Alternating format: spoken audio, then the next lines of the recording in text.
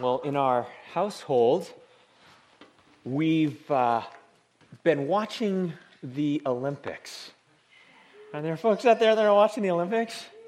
It's pretty awesome. Yeah, Randall's like, yeah, it's totally awesome. I love watching the Olympics. I love watching the athletes, snowboarding, the ski jumping.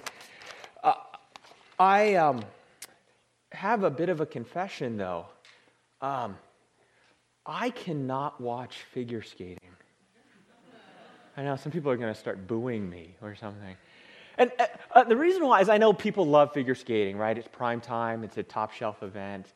When I watch figure skating, I get so stressed because when they jump, I want everyone to do well. And when they fall, I just I can't. So if I'm watching figure skating, often I'm standing up and sort of behind the couch because it's just so stressful. So anyway, if you like figure skating, that's great. You know, the Lord love you, bless you. For me, short track and, biathlon, those are all great. But I just can't. Anyway, I was reflecting on the Olympics because those are some of the best athletes in the world. And they don't just get to the Olympics by accident. They get to the Olympics because they have trained. They have exercised. They have practiced when nobody watches them. And over and over and over again, they exercise, they train their body, they train their mind, they prepare, they do all this stuff that people don't see in order for their athleticism to shine in the Olympic Games. And I was thinking about all that practice and all that exercise that athletes do in relationship to a season that we are going to enter into as a whole church. And this new series, which we're starting, is called The 11th Hour. And just like an Olympic athlete practices or exercises, this is a season for us to exercise or practice. But it's not jumping or skiing fast.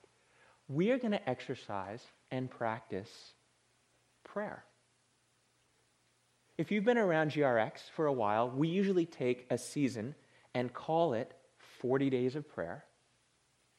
And what I'm going to do, and I'll explain more next week, is we're calling this series 11th Hour because I'm going to invite us as a church to pray at 11 o'clock for this next season.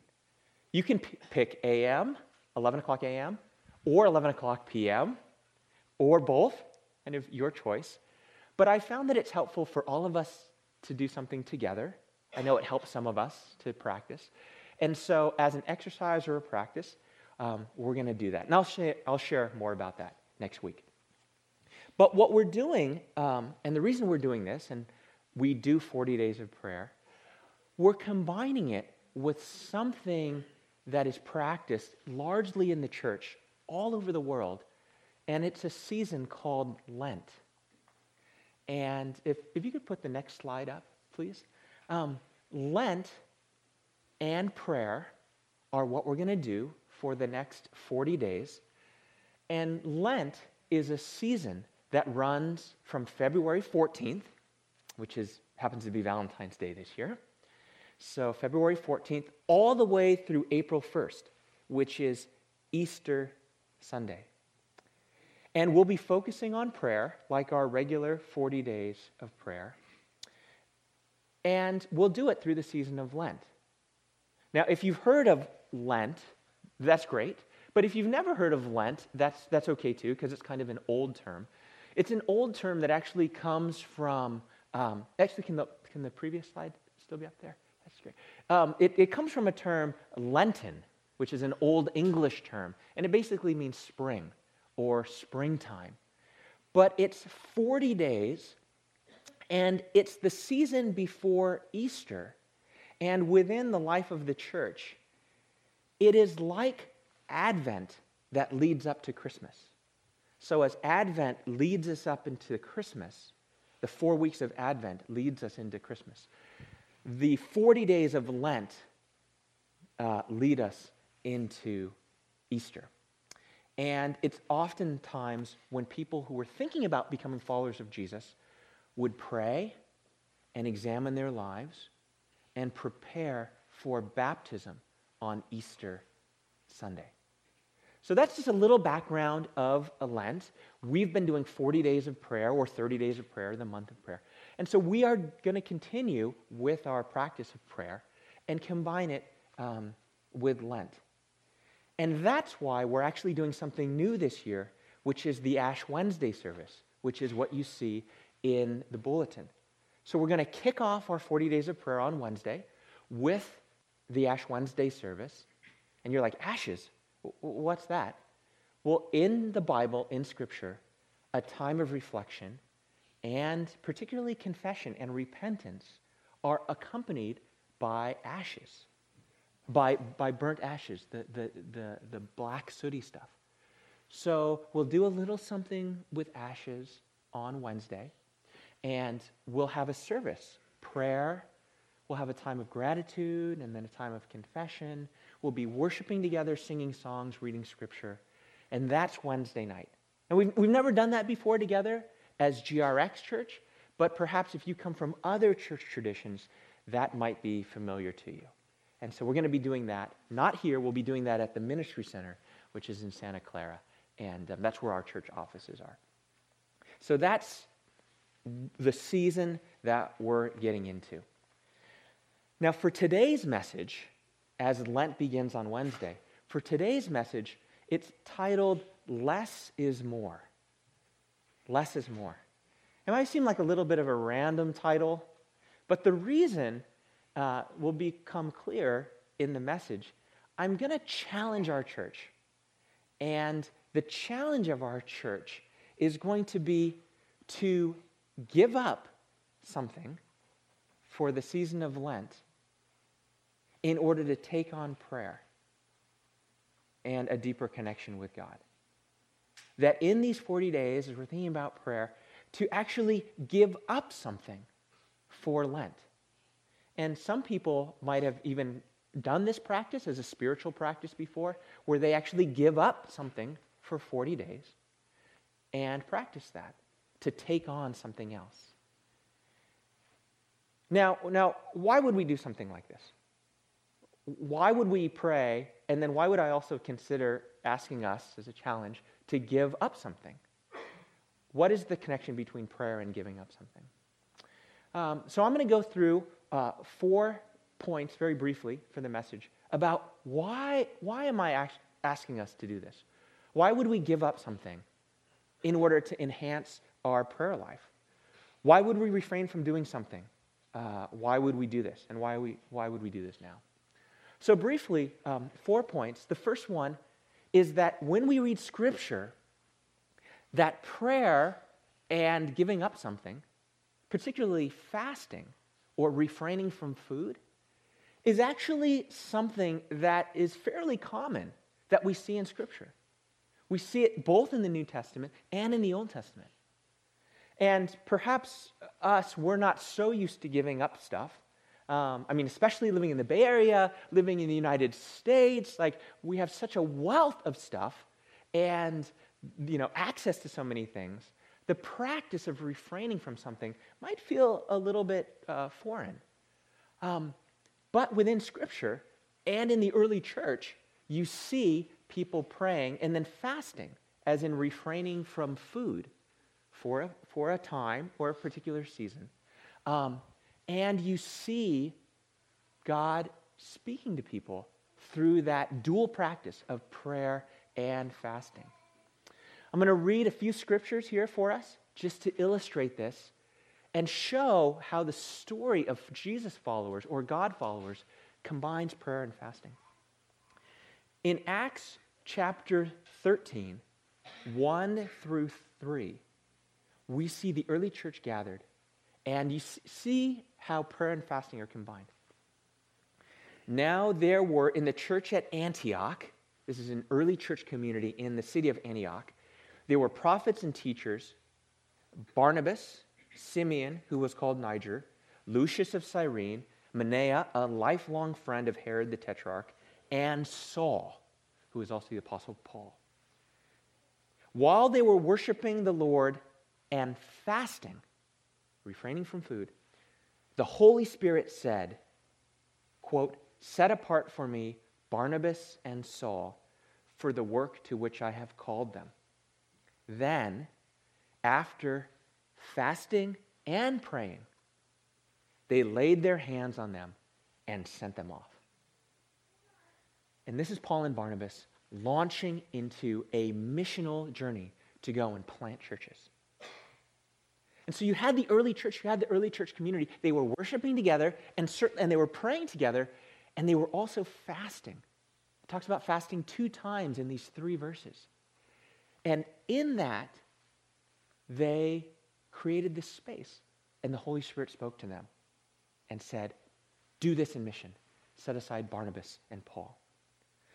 Later on in the book of Acts, in chapter 14, verse 23, it also talks about prayer and fasting, also with respect to Paul and Barnabas. I'm going to read a couple of verses just before we get to 23, and then I'll read 23. Now, when they, Paul and Barnabas, had preached the gospel to the city that they were in, because they had at this point been sent out, and made many disciples, they returned to Lystra and to Iconium and to Antioch. So they were returning back through these different cities, and then they were returning back to Antioch, strengthening the souls of the disciples, encouraging them to continue in the faith, and saying that through many tribulations we must enter the kingdom of God. And when they had appointed elders for them in every church, that's as they were going through Lystra and Iconium, as they had appointed elders, leaders in all these churches, with prayer and fasting, they committed them to the Lord in whom they had believed. They committed them to the Lord. They had chosen for them leadership team people, their LT. And then they left their church and said, "You guys go for it, and we're going to pray and fast and bless you." That's what they were doing in the early church. That's what the church was doing. In the Old Testament, we see fasting coming up in prayer in the book of Nehemiah. In the story of Nehemiah, you have someone who gets news that the city of Jerusalem, the holy city of Jerusalem, gets laid waste in ruin. And as Nehemiah in the Old Testament hears this news, he prays with fasting. Nehemiah 1:3 begins this, and then I'll read Nehemiah 1:4 about prayer and fasting. But Nehemiah 1:3 says, "The wall of Jerusalem is broken down, and its gates are destroyed by fire." The holy city of Jerusalem has been laid waste.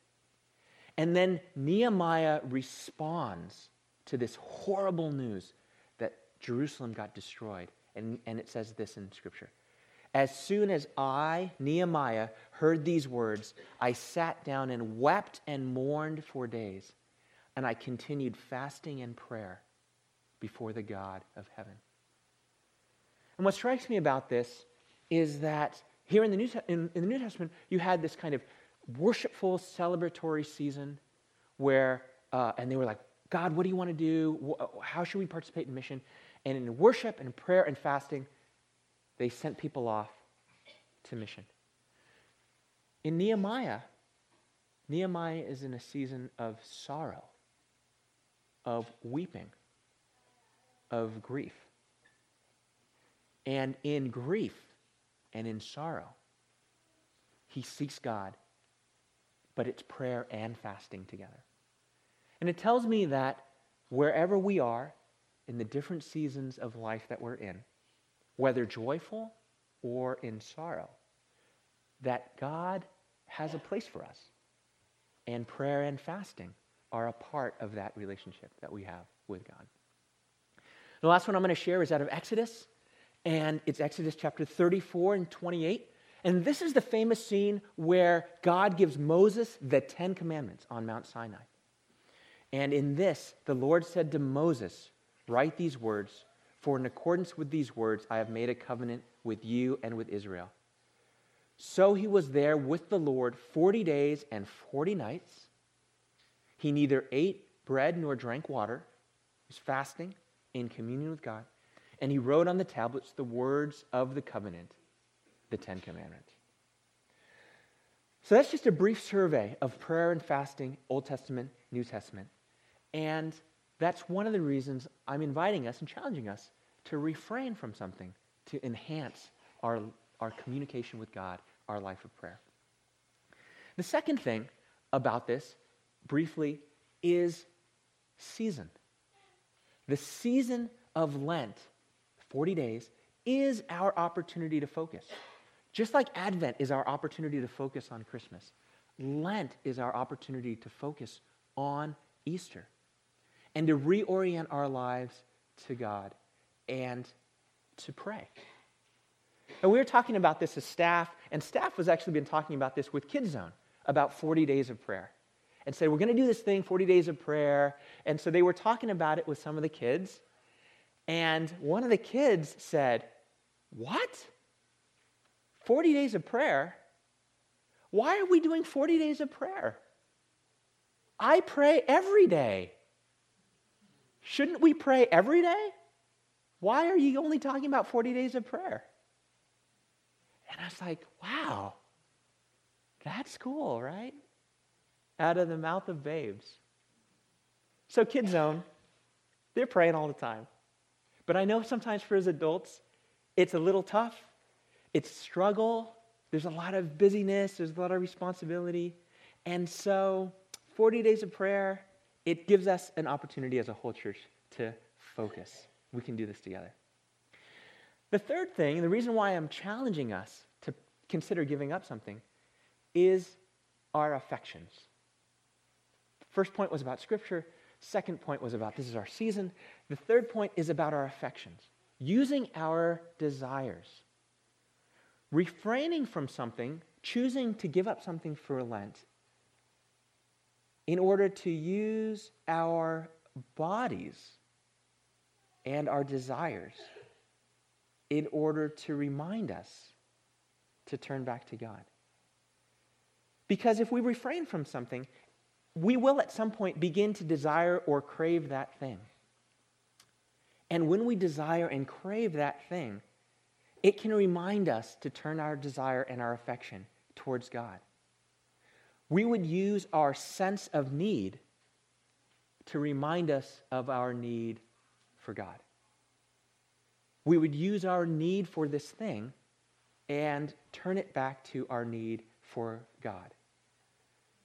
It's like a little bit of a small alert. Like if for Lent, the next 40 days, you say, okay, I'm going to give up coffee. I'm not even going to give up decaf coffee. I'm going to give up full caffeinated coffee, full leaded, unleaded. I'm going to give up coffee. And then in the morning, by not having a cup of coffee, which would be part of the regular routine, it would disrupt that routine for the season and go, oh, instead of preparing my coffee, I'm going to remember to pray. And then take that time to pray. To intentionally pray rather than to intentionally have a cup of coffee. It's that kind of thing. Is coffee bad? No. Coffee is not bad. But it uses my affections or my behavior or my patterns of life to reorient back to God. To use our bodies to enhance and cultivate our souls. Now, I have permission to tell this story, but I've been thinking about this for a while, and every once in a while I'll throw out some of my different ideas to my kids. And as some of you might know, I have 2 teenagers in my home right now. Teenagers have an incredible ability, gifting, to be able to speak poignantly to something. And so I was thinking, this is several weeks ago, I'm thinking, should I challenge GRX to give up something for Lent? And, what should we do? And I said, there's all these, you can say these other things. You can say, give up coffee, or, I'm going to give up broccoli, or I'm going to give up, and I said, or I can try to push the line a little bit. And I could say, I could ask, I'm talking to my kids in the car, and I said, I could ask GRX to give up something hard. Maybe I could ask them to give up something out of the box. Like, what if I asked them to give up complaining. And from the back seat, my daughter shoots back, "That's something you should give up."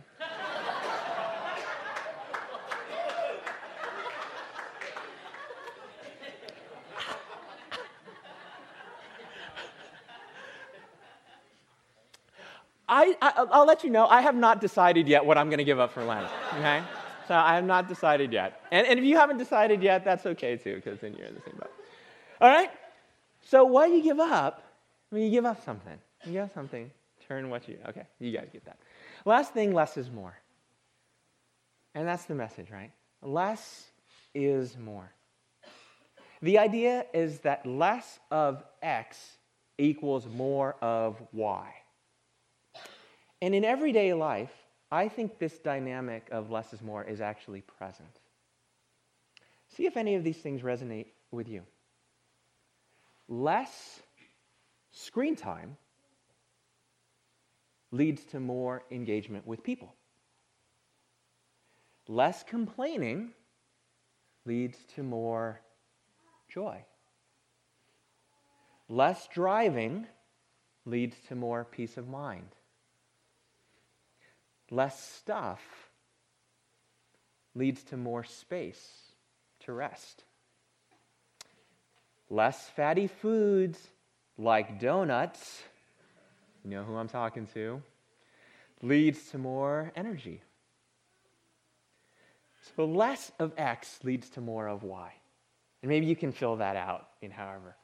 And what I'm proposing is that less of X would lead to more connection with God.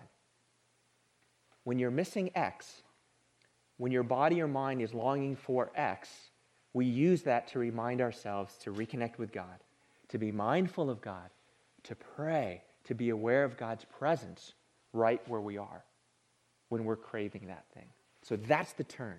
That's why we would practice, and that's why we'd practice that challenge. So the challenge and the application is to give up something for Lent, to take on prayer and connection with God.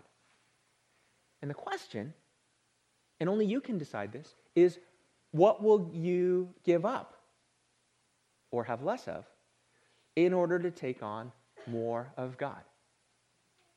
It's not legalism. It's not about legalism. You know, I'm not going to be like checking up on people and you know, it's not pharisaical that way. It's an idea to intentionally give up something. It's like a free will offering. It's like an exercise for an Olympic athlete in order to strengthen our souls and connect more with God.